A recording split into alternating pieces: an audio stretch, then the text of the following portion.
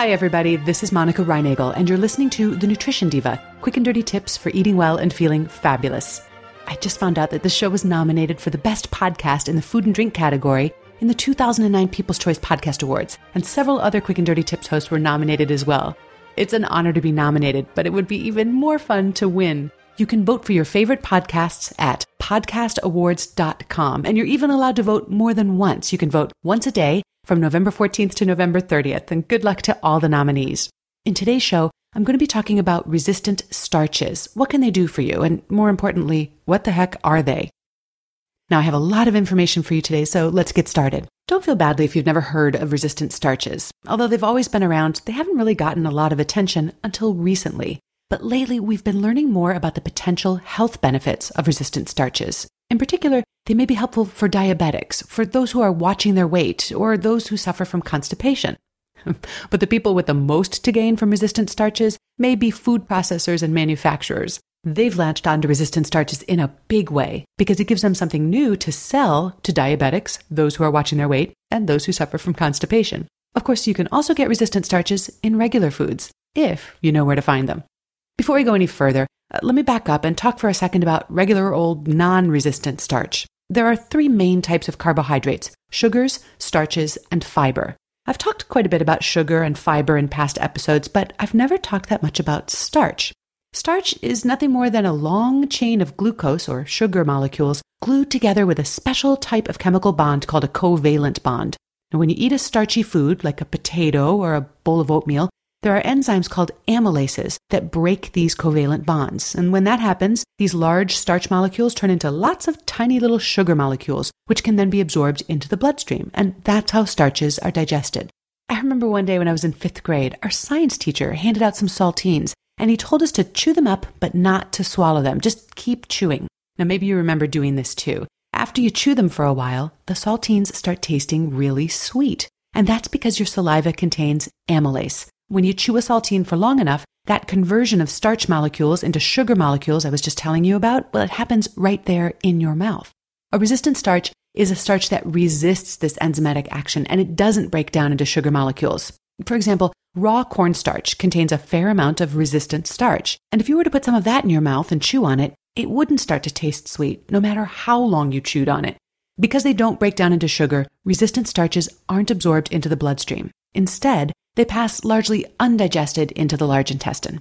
Well, now that you understand what a resistant starch is, let's talk about what they can do for you. Number 1, resistant starches act a lot like fiber, which I talked about in episode number 2. As with fiber, adding resistant starch to your diet can improve regularity and bowel function. Now, some people find that when they up their fiber intake, especially if they do it suddenly, they might have bloating or gas pains, other effects usually lumped together under the general heading of GI distress. Well, one nice thing about resistant starch is that it doesn't have this unwelcome side effect. Another fiber-like benefit of resistant starch is that it appears to help with appetite control. It helps you feel a little bit fuller for a little bit longer, even when you're eating fewer calories. Also, when you include resistant starches in a meal, it slows down the absorption of sugars from other foods. That means that you get a more gradual rise and fall in blood sugar levels after eating. That's particularly helpful for diabetics who need to keep their blood sugar levels steady. But the blood sugar roller coaster isn't a ride you want to be on even if you're not diabetic, and I discussed why in episode number 32.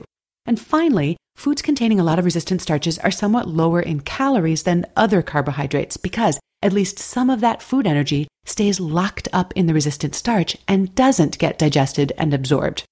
Resistant starches are found in dried beans, bananas, and mangoes, especially the underripe ones, and starchy foods like potatoes, rice, and pasta that have been cooked and then cooled. There's something about the cooking and cooling process that converts starches into resistant starches. So, for example, a cold pasta salad or potato salad is going to have more resistant starch than freshly cooked pasta or a baked potato. Also, sourdough bread is higher in resistant starch than bread made with regular yeast. There's something about the fermentation process that creates sourdough that appears to alter some of the starches. So the end result is that sourdough bread doesn't create as quick an increase in blood sugar as regular bread. Pretty cool, huh? I recently wrote about the health benefits of sourdough on my nutrition data blog, and I'll include a link to that in the show notes. So does all this mean that you can just eat all the carbs you want as long as they're in the form of pasta salad and sourdough bread?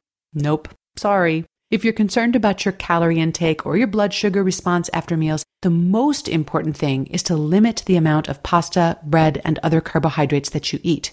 Choosing a slice of sourdough instead of regular bread might give you a slight additional advantage, but the difference here is incremental at best. It's the portion size that matters most.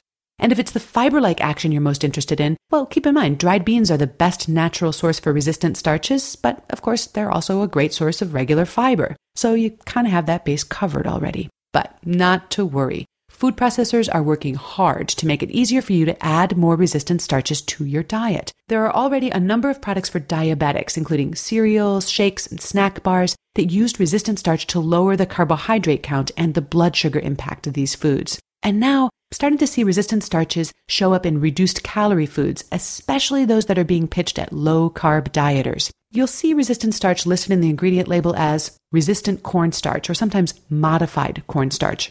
And there's also a flour replacement product. It's called high maize like corn, M-A-I-Z-E, and it's made from modified cornstarch. The idea here is that you can replace some of the flour in your recipes with this product, and you end up with baked goods that are lower in digestible carbohydrates and calories and have some extra fiber-like benefits as well.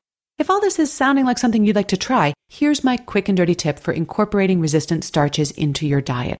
It's fine to take advantage of the benefits of resistant starch, either by choosing foods that are naturally higher in resistant starches, or by using some of these new products, substituting them for regular carbohydrate foods or ingredients. Just make sure that most of your diet still consists of wholesome and minimally processed foods like fruits, vegetables, nuts, protein sources, and so on. Because look, a cookie made with resistant starch can help you save a few calories and reduce your carbohydrate load, but it doesn't turn a cookie into a health food.